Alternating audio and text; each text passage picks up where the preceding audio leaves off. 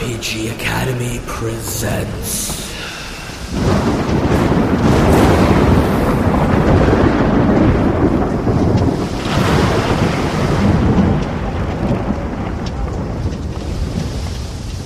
Wrought Iron.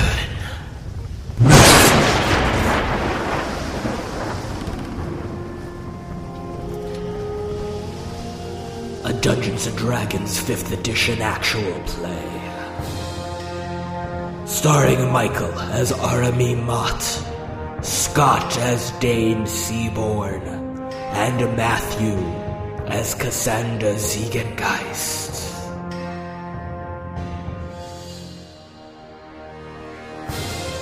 Featuring Caleb, your game master. This actual play is supported by BattleBards.com.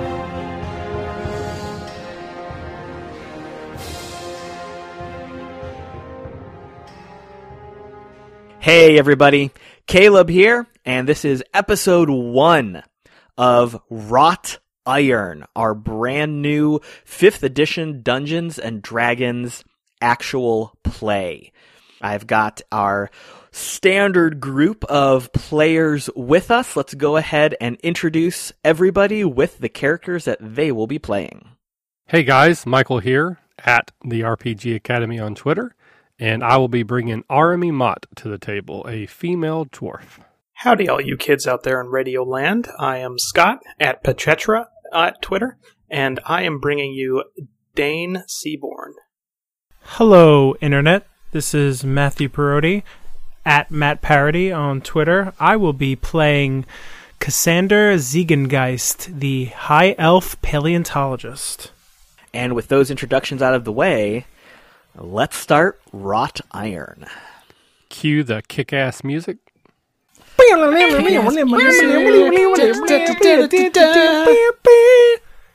ding! Why are we doing podcasts? Let's form a band. That was awesome. Fuck this. Let's be musicians. That always works out. Let's do that. Let's all quit our day jobs. Yeah. We'll do it on Kickstarter. It is a dark and stormy evening on the Reforged Isles. It has been raining for several days. Shipping has been a little bit slower than normal, but commerce is still moving on. The workday has just ended, and most people are heading home or meeting up with friends to spend an evening together. We are going to start in the main tavern at the center of the Reforged Isle, the Sleeping Sphinx. The tavern is pretty busy. There's a fair number of people in here. It's very popular. It's not too rowdy or noisy, though. This is a place where people enjoy a good meal. They tell some great stories. They sit around the giant fire pit in the middle of the room, and they just enjoy the island life. Leaning against the bar counter in the Sleeping Sphinx is a dwarf. He is draining a tankard of ale, and he signals to the barkeep to fill it up again.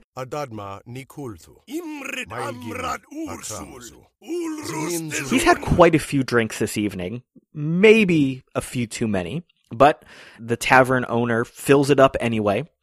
This dwarf stumbles a little bit and goes to sit down at his table, but then something catches his eye, and he walks across the bar and sits down at a table with a single female dwarf sitting there by herself.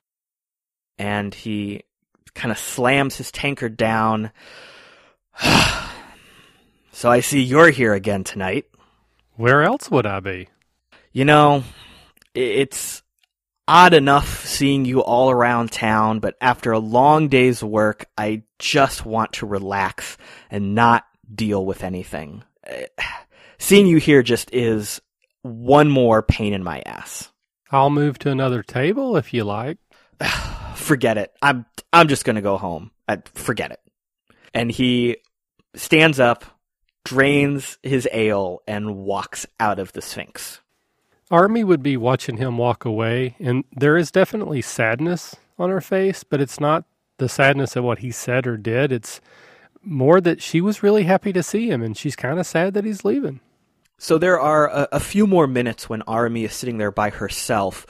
What is she doing in the meantime here? Okay, so, Army is a female dwarf. In this world, female dwarfs do not have beards. And so she does not have one of those. She's a little maybe lighter than you would typically associate with like dwarves in typical fantasy. She works the dock. She has very calloused hands, very muscular arms that are very tan. She normally just wears like a leather jerkin vest for her work day. She wears like almost like cotton Islander pants, some work boots, and she has very vibrant red hair. But it's cut in like a fade, so the sides are really short. The top is almost like a flat top, and she has this bushy mane that comes out. And she's actively trying to pray, which means she has what looks like almost like rosary beads, but each bead is made up of a different type of metal. Normally, this whole string is weaved into her hair, but she has removed it, and that is what she's using to try to go about her daily prayers. Gotcha. Wonderful. So, Army, as you are sitting there contemplating what's happened and trying to focus yourself with this prayer ritual, you hear a chair next to you being drawn out, and that kind of brings you out of your meditation. Sitting next to you is one of your oldest friends. Dane, so nice to see you. Please pull up a seat and join me. Dane laughs quite loudly and sits all over the chair, arms and legs collapsing over the back and sides, and completely enveloping the space. Boy, it's sure quiet tonight. Where's the party? I bet we could raise a pretty good party here in the Sphinx. It's only a second day of the week, but we could do it. I wish you would. I'm having a hard time getting through all my prayers. It's too quiet. Dane looks at you quizzically for a moment. Yes, because for isn't it written that in Marble 6:13 that prayer made in the noisiest of canyons carries the furthest up the heavens? Yes, you do that. And Dane turns from you before you have a chance to answer and gussies up to the barmaid, a heavy-set dwarven woman who turns around at first wildly offended that someone would have taken advantage of her, but seeing that it's Dane, she gives him sort of a chiding, "Oh, you look." And the serving wench pinches your cheek and kind of ruffles your hair a little bit, rolls her eyes, and goes off to take care of some of the other guests of the Sphinx.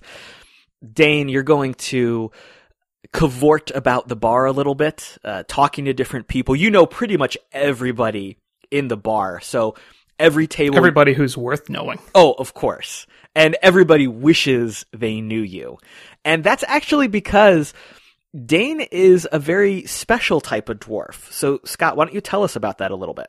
Yes, while I have a traditional dwarf stature and dwarf features, my skin glows the emerald blue of the bay. I am I'm a water genasi dwarf. That's the reason for my surname of Seaborn. It is applied to those who are born of the blue skin, born of the sea. Now, this makes Dane not something of an oddity, because there are plenty of dwarves on the Reforged Isles who have different family traits, but because you are specifically of the water, and everything on the Reforged Isles thrives from the water, you have that air of importance and local celebrity about you. And Dane has just played off how awesome he is, kind of living up to this local legend. Sometimes he might make the legend a little bit bigger than it actually is, but everyone seems to go along with it. And here in the Sphinx, most of the people you talk to give you a big grin, they slap you on the back, they offer you a drink or some food. And while you're walking around, kicking up the evening life here in the tavern, the bard in the corner, he actually wakes up. He was taking a nap. He had had a little bit too much to drink earlier. He wakes up, kind of clears his throat, starts playing a song and stands up on the table and starts a great dwarven drinking song, and everybody starts joining in. Within the span of not even 15 minutes, Dane, you have gotten the Sphinx just rolling into the evening. So there's all sorts of noise and people cavorting about. A couple patrons have moved some tables to the side and are dancing a little bit. Just everyone's having a great time. No one's going crazy, no one's fighting. It's just a good evening. With success brimming from ear to ear, I collapse back into the chair across from Army. And you find me deep into my prayers, because now that the tavern is bustling with energy and noise, I'm actually able to reach a calmness that I wasn't able to reach before. Okay, so as Arami sits here finishing her prayers, she looks up. She is threading her beads back into her hair braids and strands where they usually stay. Dane, you are looking around the Sphinx. You are admiring your handiwork for the evening. You've got a smug grin on your face. You're both looking around, and you don't notice immediately that someone has sat down at the table with you. What draws your attention is when you hear the familiar thunk of a tankard of ale being set down on the table in front of each of you. So Army's eyes will sort of snap over to the newcomer, and a big smile erupts on her face. Cass, it's so great to see you. I wouldn't miss a night like this. I've been studying too much, and I've brought ale. Shall we drink? So has the rain stopped all the way up there yet? Or do you still getting the same weather as we down here? The weather is usually the same. As I slide the tankard over towards Dane. But Dane, he's only like a foot taller than us. That's not enough for there to be a difference in weather. Hey, honey, 8 inches is all someone needs. And this is Cassander, one of your great friends. He is a welcome addition to your party and the Sphinx this evening. Matthew, why don't you tell us a little bit about Cassander? Cassander is a tallish high elf of pale bronze skin due to his work outside often. His autumnal brown hair is usually bound up in a bandana. He has evergreen eyes, and he usually is wearing around town like a toga type thing. And yeah, he's just a nice guy, and he's always looking and watching, and sometimes he makes little notes in a little notebook he carries with him. Now, while it is not uncommon to see different races here on the Reforged Isles, not many choose to make their living there. So why is Cassander here on the island? Cassander finds himself on the Reforged Isles in his estate known as Long Garden, studying the retribution, the drowning of the world. He seeks to answer the question, why did it happen and who did it? Yes, he is studying the lost cultures and civilizations, but he's also more interested in the loss of life on a lower level, the animal life and plant life that has been sunk under the waves. And that type of investigation and research definitely takes up most of Cassander's day. He is a very studious elf. He is always busy. Yep. But he's also always walking around the island. He's always doing research. He's always talking to the different merchants that are docked in Warhammer Bay. He is always investigating. So everyone on the Reforged Isle knows who Cassander is. They always see him around. They're used to him being there, asking weird questions. He's just part of life here on the island. Yep. So with the three of you here, you are in the Sphinx. You are enjoying your evening. You have become kind of the epicenter of the tavern life. Everyone is having a great time kind of orbiting through the Sphinx, always coming over to say hi to Dane, but then going back to their own shenanigans, whatever they might be doing. there we are. You guys are just kind of hanging out. There's probably a couple people in the bar that are giving me cross looks, maybe while they rub their jaws or maybe sort of wince as they touch the side of their head. Maybe one guy's arm is in a sling.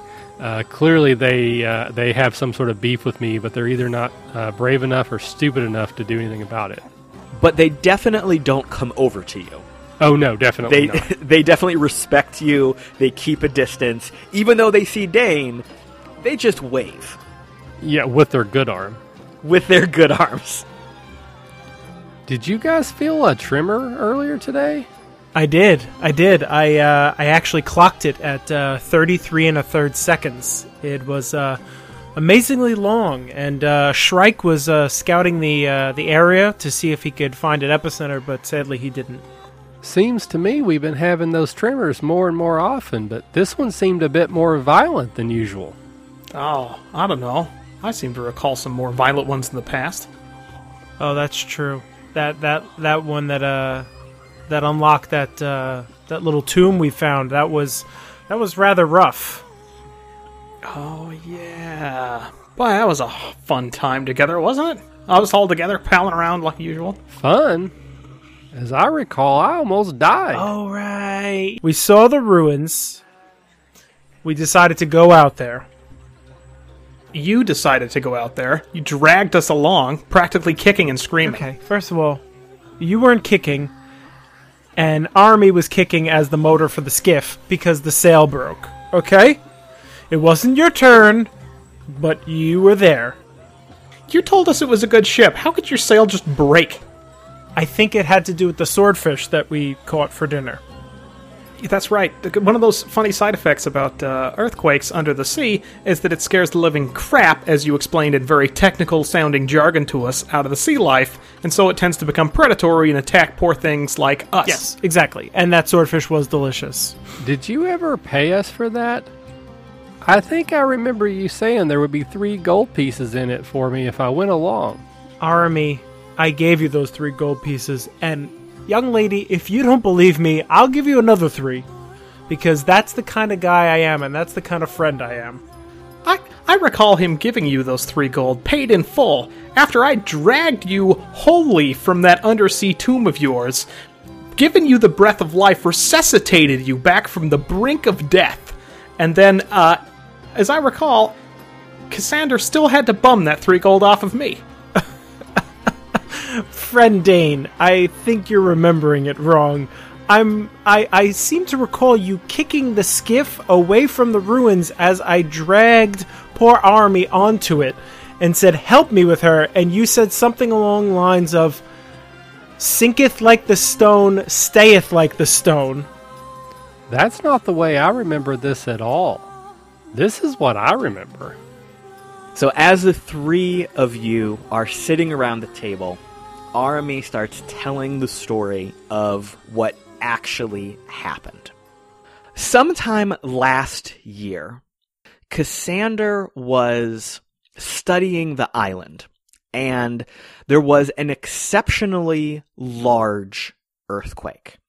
He happened to be near the beach, and as the quake subsided, he noticed that there was something different out in the water. It appeared to be some sort of rocky ruins that were not there before.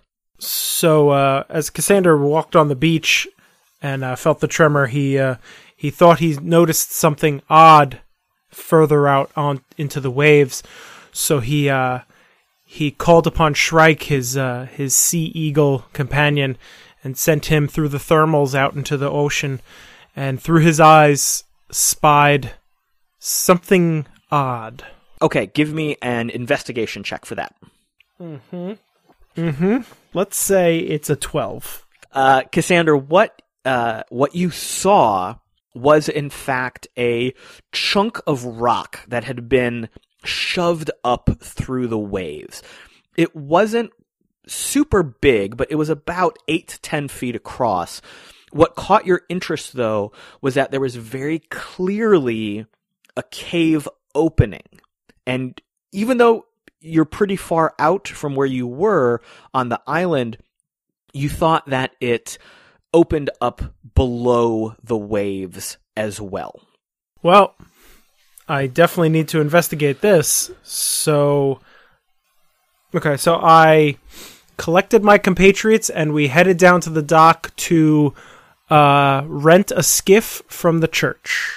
All right, so Cassander, you gathered your research equipment, you headed back into the town proper, and the first person you came across was your friend Dane. Dane! Hey, buddy. Just the guy I was looking for. It's funny how often people say that. Sure is. So I spied this cave opening, I think, a few miles out to the east, and I was thinking me, you, Army, a skiff from the church, zip out there and check it out. What do you think? I don't know. Is this going to be another one of your boring history lectures that doesn't go anywhere? Do you actually listen? No, but I can hear the fact that you're talking, and it distracts me from my own awesome thoughts. Okay, then I'll mumble. How does that sound? Mumbling is good. Yeah. Treasure is better. Well, was there treasure in this cave? Because I think we've been through most of the caves on the island, and they were pretty empty. No. This cave was removed from the island, and it's pretty far out. I'm not going to say there is treasure. I'm also not going to say there isn't treasure. But I am going to say there's adventure. Maybe not treasure. Definitely adventure. You sold me. And 3 gold pieces. Oh, for you. And pay on top. All right. Now we're talking. Let's go get you a skiff. And also Army, I guess. Also, always good to have a third. Now, what you guys knew at that point was that you needed to grab a boat. Most boats were maintained for merchants and shipping purposes.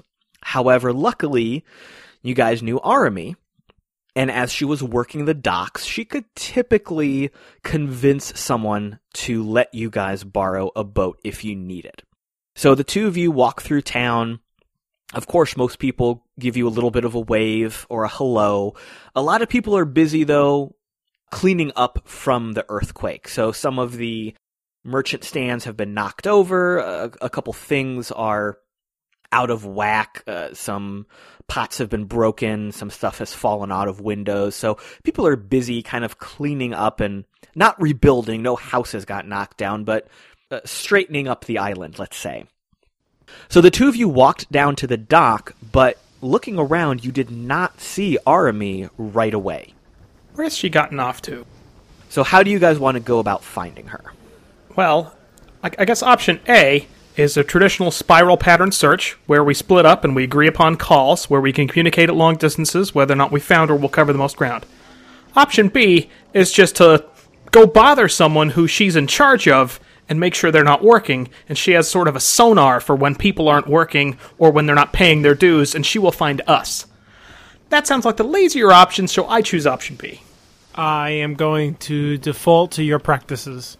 Okay, so Dane, you poked around the dock a little bit, and you happened to find one of the merchant ships that was preparing to leave port. And it just so happened that some of the dock workers assigned to this merchant ship were being a little bit lazy. They were sitting around the docks having a quick snack instead of getting some crates and wagons full of supplies loaded onto the ship. So, very cleverly, you raised a little bit of an alert for these people, maybe talking just a bit too loudly about what they were doing so that Arami would have heard you. So Arami's making her way back towards the docks and back towards you from like a little blind alley that's just off from the docks a little bit. As she gets closer, you can clearly see that there's fresh blood on her knuckles, and you can even see the telltale rings of no blood that she had her brass knuckles on whenever she did whatever it was that she did to get the blood on her hands. She's also writing something in a little leather-bound book that she keeps on her at all times. So you would know that she's been acting as her secondary job, which is a collector for the local temple, that if you do not pay your tithes, you get a visit from Arami.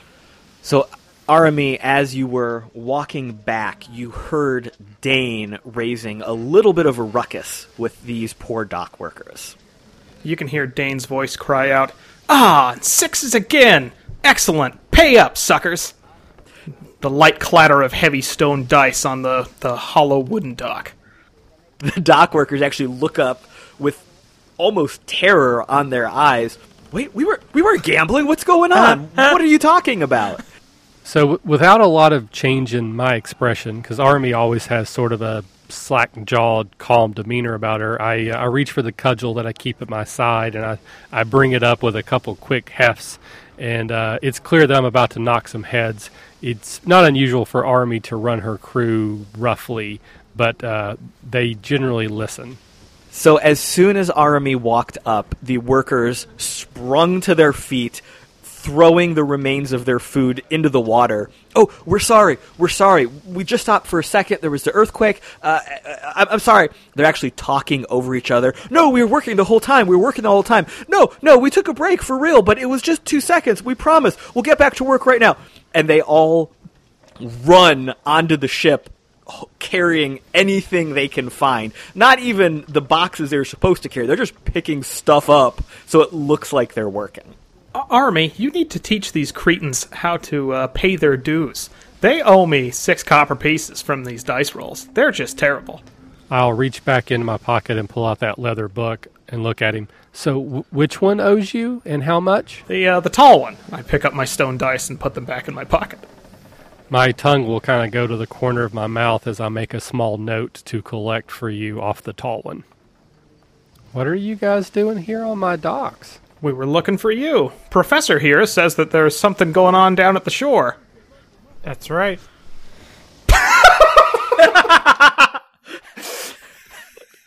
Okay. There's, I clear my throat, look down for a moment. I look at you in the eye and say, "Army, there seems to be a new cave that's emerged from the water due to this earthquake. And as Copper 327 states, the brave and the just venture forth into danger and darkness, for that is truly the way to shine your light. I feel like we should go." Think you're going to have to roll for that one. So this is going to be an opposed roll here. Scott, if you want to give me a persuasion roll, and Michael, if you want to try to oppose that, you could use insight, or you could just make a wisdom check. Okay, both of those are going to be terrible, but I'll go with insight because at least I'm proficient in that, so it's a little bit better. So, I rolled an 11 plus my 6. That gives me 17. Okay, so Army will kind of look up and to the right. Clearly, she's trying to recall some information, and then after a second, she says, "You're right. The Book of Copper does talk about bravery. Maybe this is a test sent by Invar herself to show that I'm truly worthy. We should go right away." Yeah, the Book of Copper's full of that test stuff. Yep, definitely we should go. Do you have a sloop, by the way, that we could just borrow for the sacred duties of the church? But of course, since this is a church matter, I can commandeer a small vessel. Perfect. Well, we are on our way. So I'm going to grab the tall dwarf and pull him over and say, "While I'm gone, you're in charge." And then I'm going to give him a good right cross across the jaw and stand over him with a pointing finger and say, "You should not be cheating anyone, especially my friends." Okay, so with that all successful, the three of you grabbed the boat and headed off. So as you guys sail through the water, it's not very choppy and stormy, but the waves are definitely higher than normal. However, all three of you are competent enough at piloting a boat that there's no major problem. As you get closer to this outcropping, you realize that, one, it is very small, no more than 10 feet across, but you also realize that it is very clearly a man-made structure. It is not just a random rock from the ocean. It is so small, though, that it's very difficult to land on it. There's nowhere you can really just park the boat, so to speak. So give me some information on how you guys managed to land there.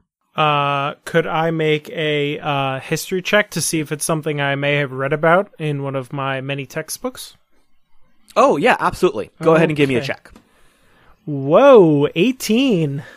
So, yeah, this is definitely a structure you recognize. It is some sort of ancient mausoleum.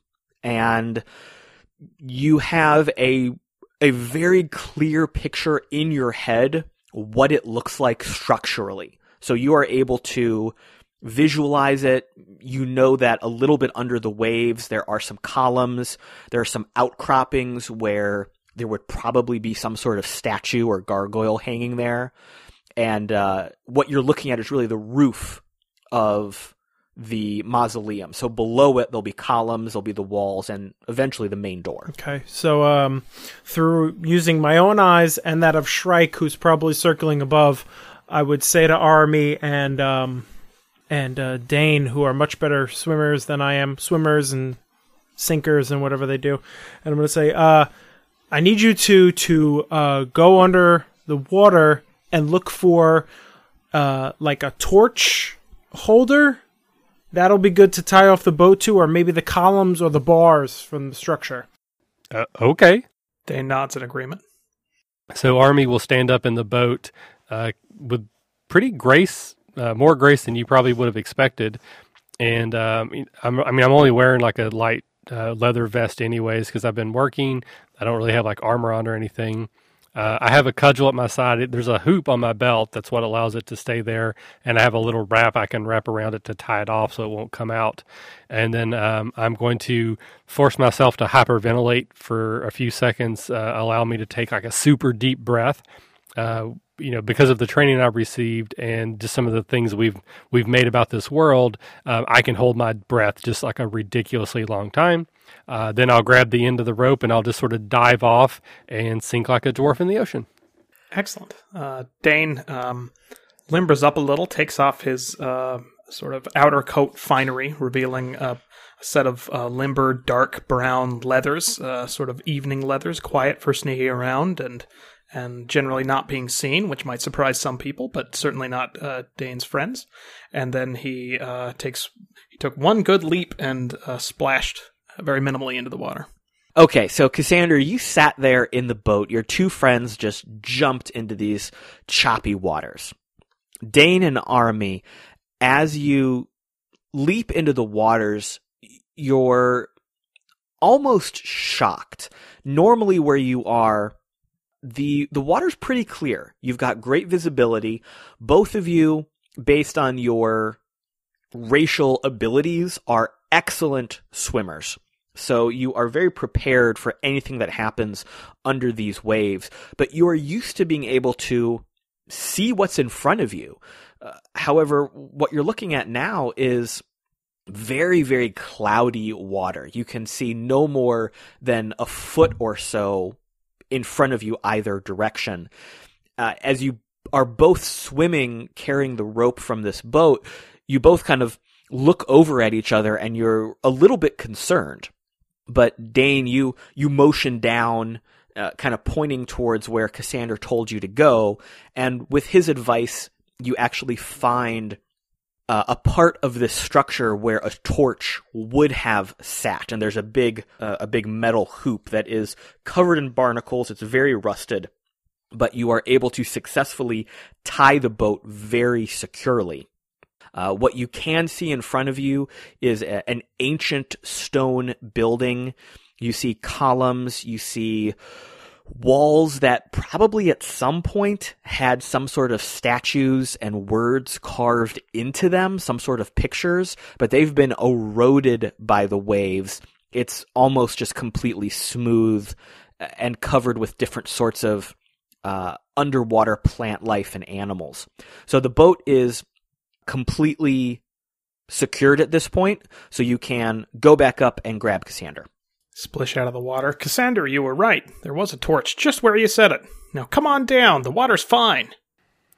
I'm actually just going to stay down here while you go back to get Cass, and I'll go ahead and just start feeling my way around and see if I can find an entrance. All right, Michael, so Army is under the waves here. She is swimming around trying to kind of get a feel for this building and figure out how they can get into it. So make an investigation check for me. I rolled a 16. What you find is the door of this mausoleum. It is open. Now, you don't think this is on purpose or anything. It's not like the door was opened for you. It's simply fallen open from the earthquake that shoved it up from wherever it was beneath the waves. So you know where this is. So you are able to get back to where you tied off the boat to this location very easily. You're able to find your way back. So you now know how to get into this cavernous area. Dane, you were going up to get Cassander, correct? Correct. Having signaled to my good friend Cassander, I dive back into the water, swimming as though it were my native element. 'Cause it is! I whistle for Shrike, and I mentally command him to keep watch. And I take hold of the rope and guide/paddle my way down into the water. Okay, so we've already established that in this world, dwarves can generally hold their breath like really long, and then my particular family and clan can do so even more so than that. I also have dark vision, so can I just stay down here and go ahead and peer into this mausoleum and already begin doing some investigations while I'm waiting? Oh, absolutely. Why don't you give me a perception check for that as you're just looking around? Oakley dokley. I got a 15. Okay, so with your dark vision, you're able to look through the murkiness of the water. The mausoleum in front of you is completely full of water.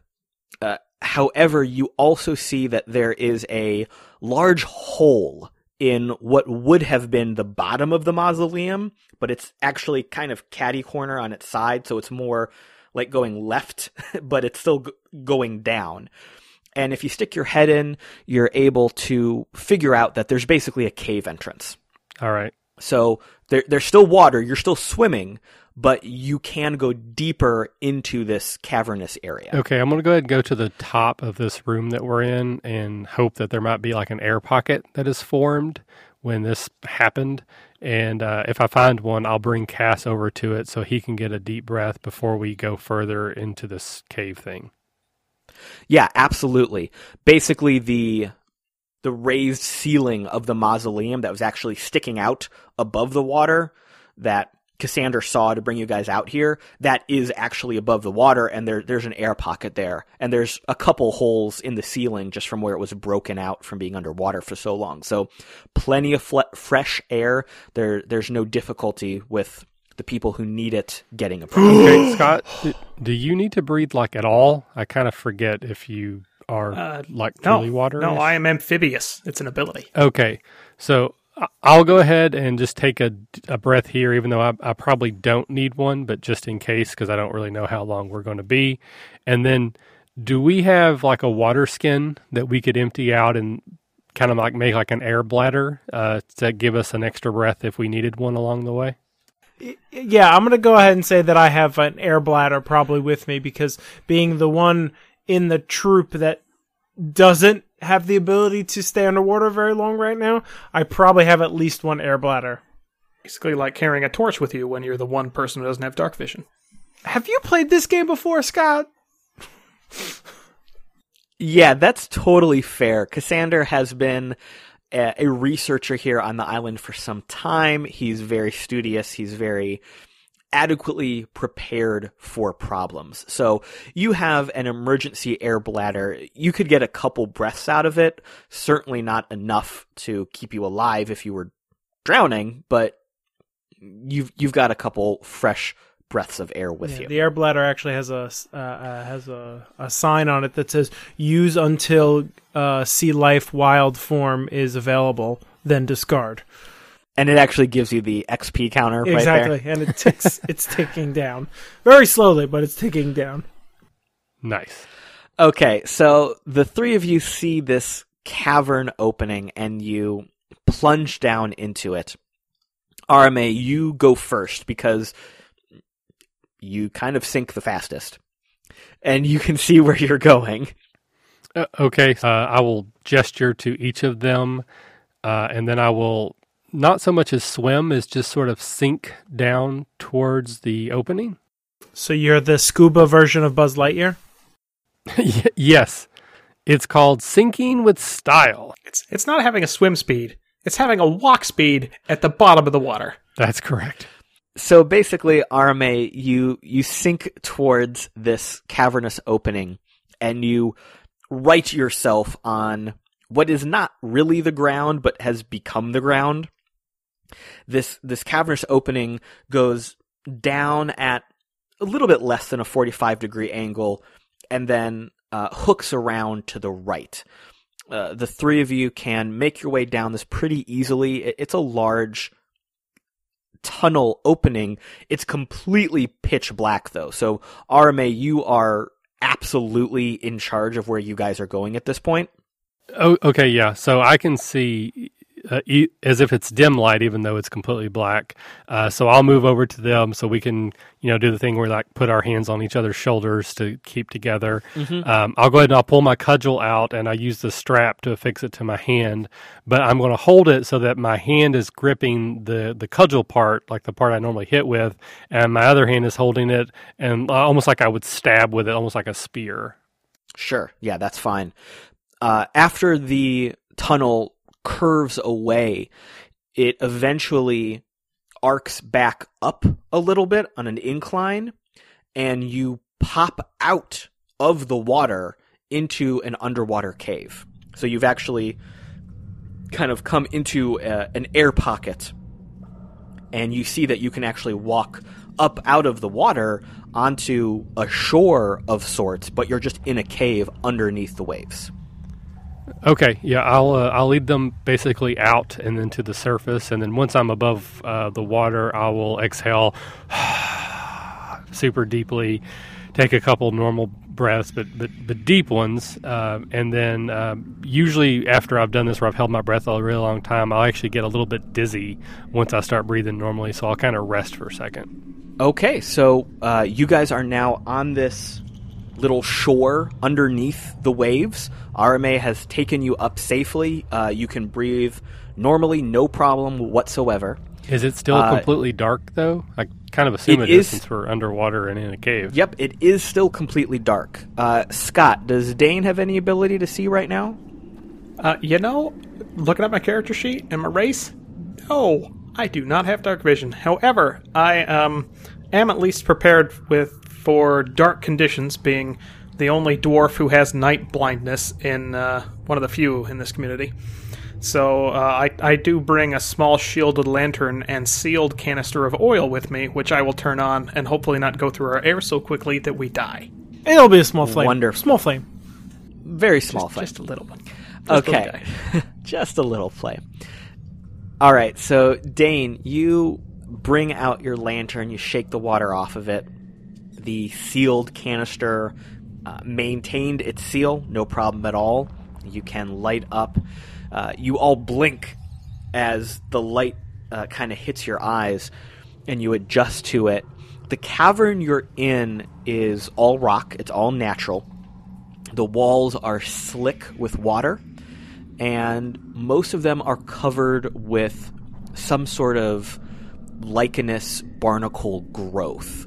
It's not something you've ever seen before, though. It looks a little bit strange. And you can see that the cavern extends out before you, and there's a tunnel in front of you as well. So you said this cavern was more natural than created by a sentient? Correct.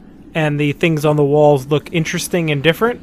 Yes, you have not seen them before. Cassandra will at once pick out his goat bone handled dagger and begin to scrape off the lichen and the barnacles and put them in a pouch for later investigation. Sure, that's fine. What else are you guys going to do? Okay, so Army would move kind of to the front entrance of that cave area, getting in front of the light, letting my eyes readjust, trying to get my night vision back, and just sort of peer down it and see if I can see anything. Yeah, no problem. You can see that the tunnel stretches off in front of you no more than 15, 20 feet, and then makes a sharp left. I believe Invar wishes us to go further. Inbar always seems to wish us go further. Wonder if there's anybody to help us out here. Dane, having seen no treasure, is now looking for people to entertain, amuse, or cajole, or possibly rob. So he will... Dane walks up to Aramy behind her and says, here, let me help you with that. Hello! Is anyone down there?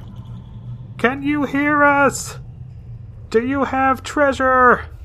And you just hear your own words echo back to you, muffled and distorted. It sounds like there's another one of you in there, but like far away. Ah, but surely, as Copper 228 has said, that the journey with yourself is never a journey alone. Let us continue. I know that you're looking for treasures, Dane, and I will scrape some larger barnacles off the wall again with the dagger, and I will pop open the back and smell them and say, the ocean brings many treasures, some which are delicious, and I will offer them to the two dwarves. Thanks, Professor. Regard them coldly, sort of smell them. And then I'll pop one myself and, I'll save mine for later. Just put it right here in my back pocket. Just for later. You dropped it. You you don't have a pug. You just dropped it on the floor. It's for later. You know, we'll pick it up on our way back. Okay. There might be heavy treasure ahead. Don't want my pockets full. You know how it is. Thanks. This is why I like you better, Army. Let's go. Okay, so Army will be in front. I'll be ready to lead the way, and I'll change the grip on my cudgel so I'm holding it normal, and I'm ready to thump if there's something that needs thumping. Okay, so the three of you walk down this tunnel. You can sense that it has a slight downgrade, so you know that you are going deeper as you are walking forward. Is anyone else having a sinking feeling? The tunnel takes a sharp left and then continues on for about 100 feet. It then opens up into a very large room. You actually can't see the ceiling at this point, just with the dim light from the lantern. Army, you think you can see some stalactites up there, but it's very dim even with your dark vision. This room has the same natural cave walls and floor, and it has the same types of odd growths that you saw in that first entryway, but these growths are much bigger. It's as if those strange little barnacle plant life things have been magnified almost 100 times. So they're coming up almost to your waists. I will take my pouch that I had those previous specimens in and dump them out on the floor and go dagger first towards the new ones to harvest those. Wide-eyed. Okay, so Cassander, you are very focused on trying to harvest one of these things. Dane and Aramy, give me a perception check. Good. Yeah, let's do one of each. Yeah, do that.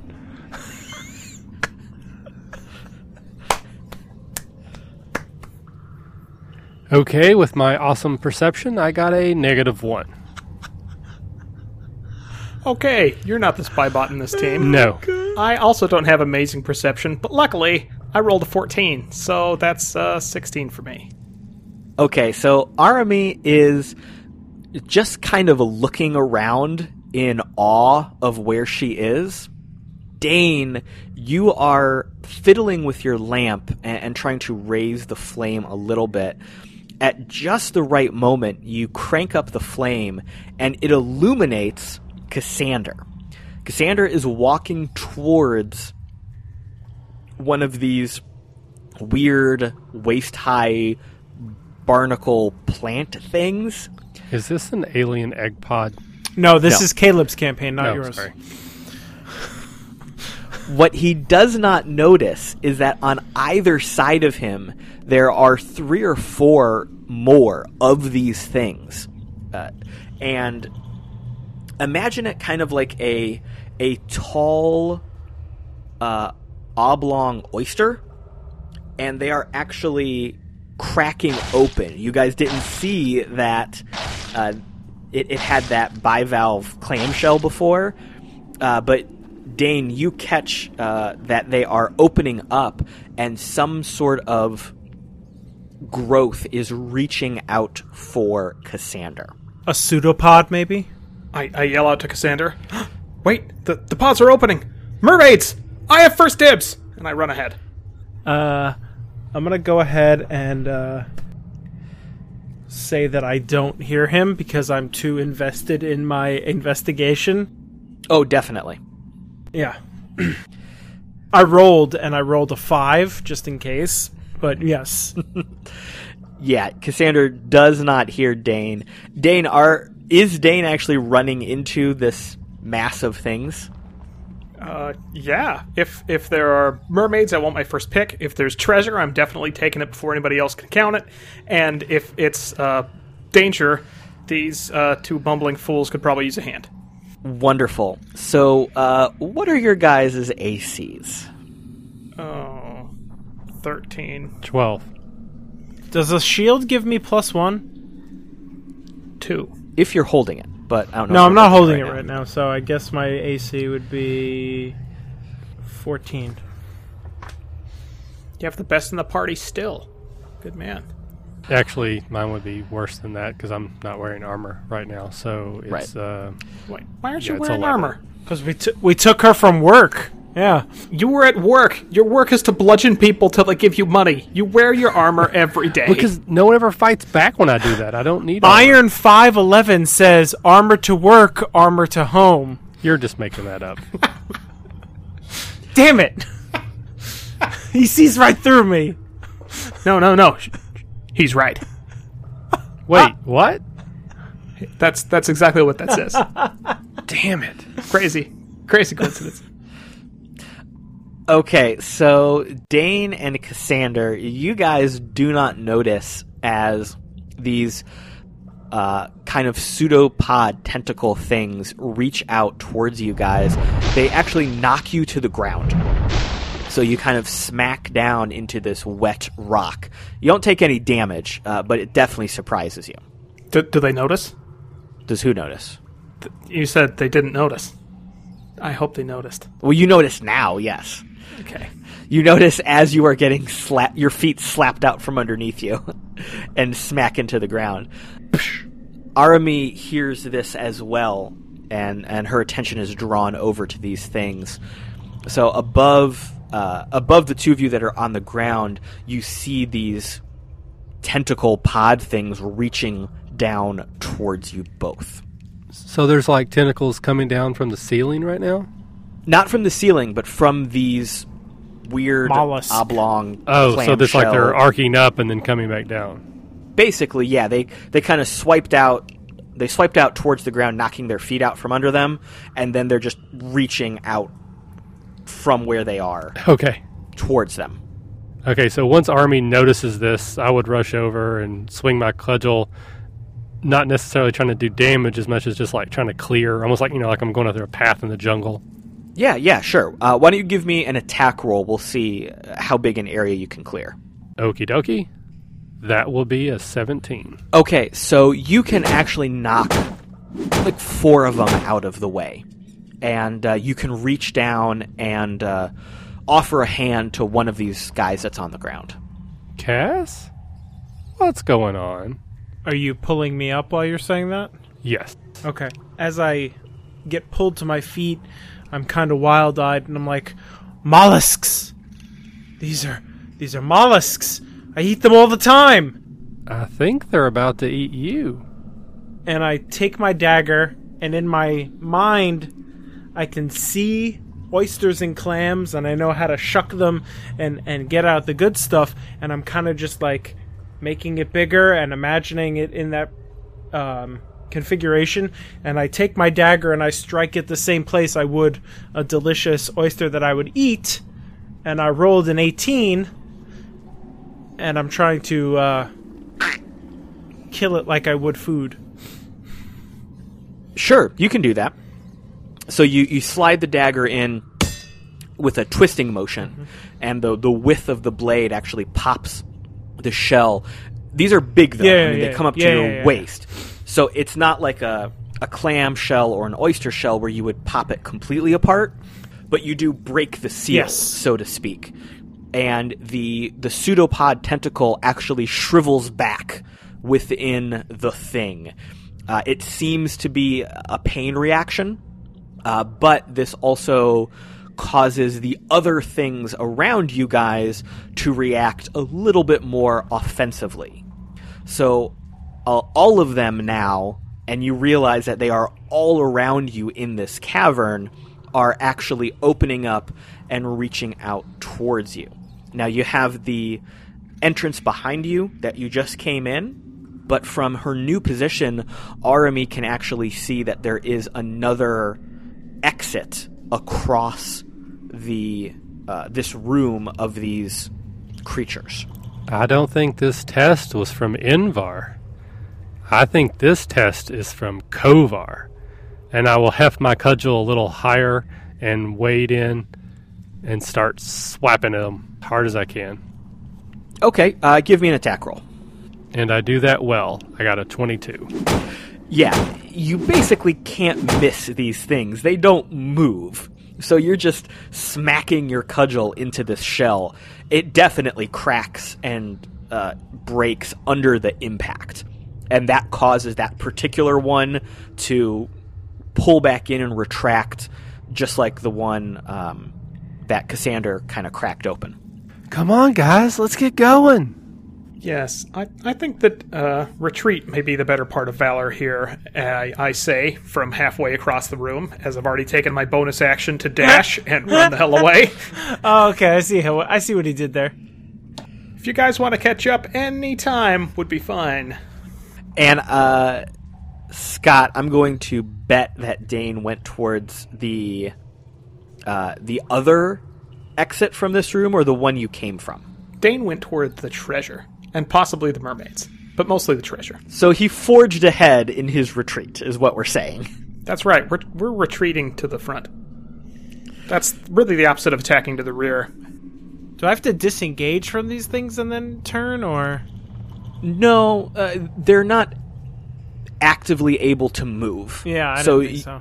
Okay. The tentacle pseudopods are definitely waving about in a menacing manner, but you are able to move around them pretty easily. Are you going to try to follow Dane? Yeah, I'm actually going to make a studious remark and then follow after Dane. Okay, so go ahead and make your studious remark, and then give me 3 attack rolls to fend off these tentacles as you are making your way through the cavern. Yes, sir.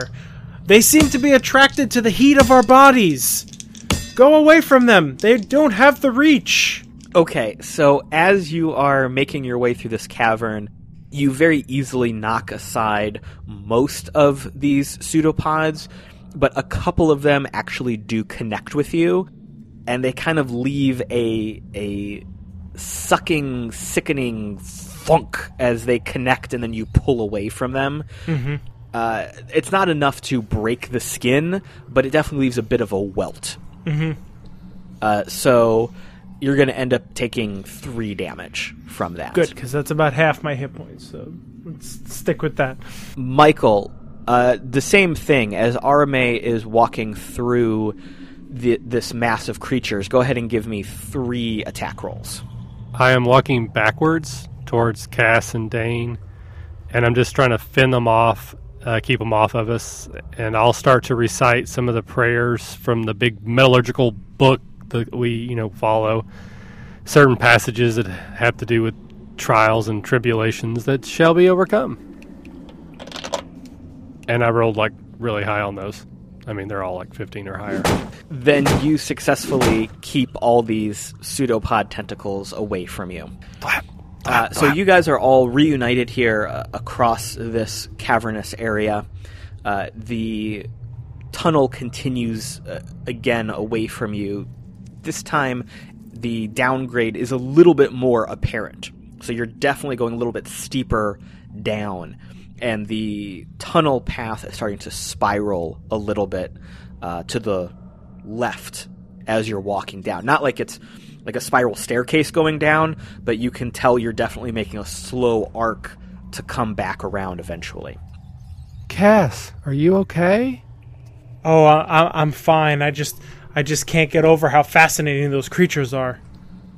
Me either. Don't worry. They'll be there when we get back. So as the three of you are walking, the path widens a little bit. You're not going into another room. You're still carrying on you're carrying along on the same path that you're on. It's just getting wider on either side of you. Let's have a perception check from everybody. Bricked it. I got a 4. That's a 6 total. I got a 2, so that's a 5 total. I got an 11, minus 1, 10. How do you have -1? I have an 8 wisdom. That's Why do you think I fall for all your tricks? because you have an 8 wisdom. Fair enough. So the three of you are walking along, and you have each felt little things brushing against your face, and you just kind of wiped it away without thinking anything more of it. When suddenly you all realize at about the same moment what you... Except I'm like 2 seconds behind. Well, yeah, Arme is a few seconds behind what we're doing here. But you suddenly realize that what you've been feeling against your face are actually bits of stone falling from the ceiling. And you look up in a moment of terror, and you realize that bits of the ceiling, big chunks of rock, are actually dislodging. And there is another quake happening at that exact moment. So what we're going to do here is you guys need to run forward to get out of this room. We're going to start with some dexterity saving throws. I got an 11 plus 4 is 15. Dodging nimbly out of the way of falling rocks. So Army got a 8 plus 1 is 9. I kind of feel like this is important, so I'm actually going to go ahead and use one of my tokens here. And basically I'm going to connect this to the fact that I believe so much in the faith that they will guide my actions, and I will basically take like a different route through the path, so it just misses me to the side rather than right in front of me. Yeah, that's a fine use of your inspiration, so go ahead and give me a reroll. Huzzah! Well, I mean, maybe huzzah, I guess. I got a 15. That could be a huzzah. And Matthew, what you got for me? This is just a dex saving throw, or can I use acrobatics too? Okay, so it would normally be a dexterity saving throw. Right. I will say that if you want to burn one of your inspiration tokens and link it to one of your background traits, you could actually switch your No, roll. I didn't need to. I was just wondering if I needed to beat it by more. So I got a 17. So the three of you are fine at this point. Big chunks from the ceiling fall down. They do not block the exit, so the path is still clear, but now there are big chunks of rock on the ground right behind you. And you feel that while it has subsided a little bit, the tremor is still occurring. So the three of you continue to run forward. The path turns a little bit, again to the left, kind of continuing this large spiral. And it opens up into a large room. Now, what you all immediately notice is that this is a man-made room. And you all kind of skid to a halt when you realize you're no longer in a cave. It does appear that there was a hole knocked into the wall that the cavern has connected into. but the area you're in is very clearly man-made and manufactured. There are well-placed stone tiles on the floor. There are statues around the room. It's a pretty big room, maybe 50, 60 feet across. It's also completely lit. Can we tell by or can somebody with stone cunning tell if it's dwarven stonecraft or ancient elven or some other make? That was going to be my question. Do you literally mean man-made or sentient-made? I'm sorry. I mean made by someone, made by a living being, not naturally formed. And you mean by lit that it's high? As a kite. I do want to take a quick step back. I hate to do this, but when the rocks were falling, I want to say that I actually lost my little beaded braid out of my hair, and so I stopped and like turned back and grabbed it, like Indiana Jones in the whip thing, and a huge stone fell right where I would have been had I taken that next step, which ties back into the fact that my fate saved me. That I had not, if I hadn't gone back for my beads, it would have killed me. So this is, even more clearly a journey that Invar and Kovar have sent me on. Perfect. That's absolutely fine. Okay, so now we're back in the room, and I will use my dwarven stone cutting skills to see if there's anything about this that tells me if it's dwarven or something else. Actually, the other two can also make checks if you'd like. If you'd like to make maybe a history check, just a raw intelligence check, religion would work. Perception is fine.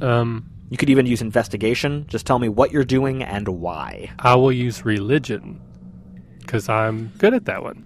I have the same bonus to all those skills. Ooh. I rolled an 18 on a history check. I'm good at it, but I didn't roll very well, so yeah, no, that didn't happen. I rolled a 7 on a history check. Plus 2 is a 9. Not good enough. All right, so everyone is looking around very shocked by what they have seen. Matthew, Cassander figures out what's going on a little bit quicker than everyone else. You're very clearly in a room that is crafted by dwarven architects. The statues are very, very big, but they're all definitely dwarves. They're just the scaled to be very, very large. They're covered in a white marble. They are holding giant braziers that are burning with flame. Nothing is worn down. Nothing is eroded. Nothing is affected seemingly by the water like everything else you have seen is. And at the far end of this room, maybe another 50, 60 feet away, there is what seems to be an altar. I would be drawn to that. Don't alter it. I would be repelled by that. I'm going to say that I took all of this in, but I'm going to be too transfixed by what's going on the walls and everywhere to be drawn to the altar, and I'm probably not going to notice Arme going towards the altar at first. That's fine. Cassander is actually noticing that the walls are inscribed with a text. It appears to be a dwarven script, something in a very ancient rune, but it's not modern dwarvish. It is very, very old. You recognize some runes, you recognize some sentence structure, but you can't actually read anything. Arame, you are absolutely drawn forward, and you are approaching this altar. Everyone give me a dexterity saving throw. Great. I'm terrible at those. Actually, I'm not too terrible. Crit. I got a 12, plus 4 is a 16. Fuck. I already used my token. I have a 1, which makes a 2. It's a 2! All right, so here's what's happening. As you guys are in this room exploring, the quake suddenly hits again. Cassander and Dane realize what's happening and take a beat to steady themselves, but Arame doesn't. She is so entranced by this altar and its contents She does not realize what's happening. There's a thunderous crack, and one of the statues breaks at the base. It comes smashing down into Arame, and she is knocked to the ground unconscious. And that's all that I remember. Army will look down at her now empty mug and look over and see that Dane and Cassandra are either empty or close to it. So I'll get up and go over to the bar to get us another round for the rest of the night. Cassandra, are we ever going to tell her what happened?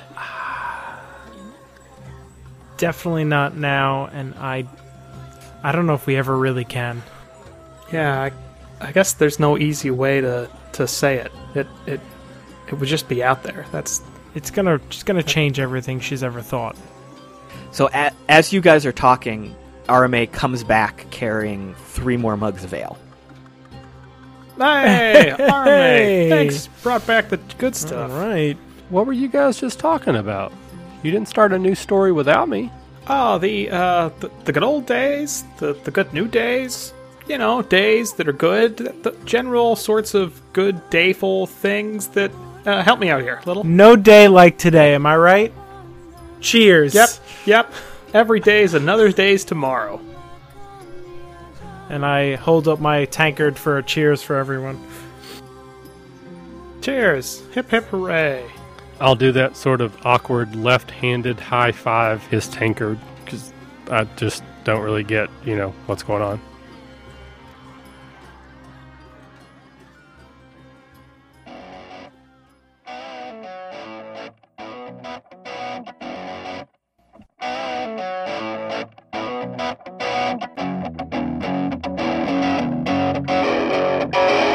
Thanks for listening to the RPG Academy podcast, the flagship program of the RPG Academy Network. If you enjoy what we do here, then please check out therpgacademy.com and visit our site partners for additional entertainment and gaming advice. We do this out of love for the hobby and for you, our fans. The podcast and site content will always be free for you to enjoy and utilize.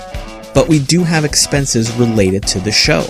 If you'd like to help out in any way, please visit patreon.com/therpgacademy and check out the rewards we are providing for your monthly pledges. We use all funds that come in to improve the show and give you better content and quality. And if you don't have the coin to spend, don't worry. You can still help us out in many ways. You can subscribe to our show on iTunes and or Stitcher Radio. You can leave us a 5-star review. Also, if you clear your cookies and you visit Amazon or the DriveThruRPG site through our portal, we get a small percentage of what you pay, and it doesn't cost you anything extra. Just like any RPG, our site works best with open lines of communication. We love talking with our listeners about everything. Please contact us with any questions, concerns, and comments that you have. We also love to hear feedback and experiences from your own games. You can email us via podcast@therpgacademy.com and reach us on social media, such as Facebook and Google+, at The RPG Academy. But Twitter is usually the fastest way to reach us. You can find my favorite co-host, The Caleb G, at The Caleb G. And you can find my favorite co-host, Michael, at The RPG Academy. Thanks for listening, and as always, if you're having fun, you're doing it right.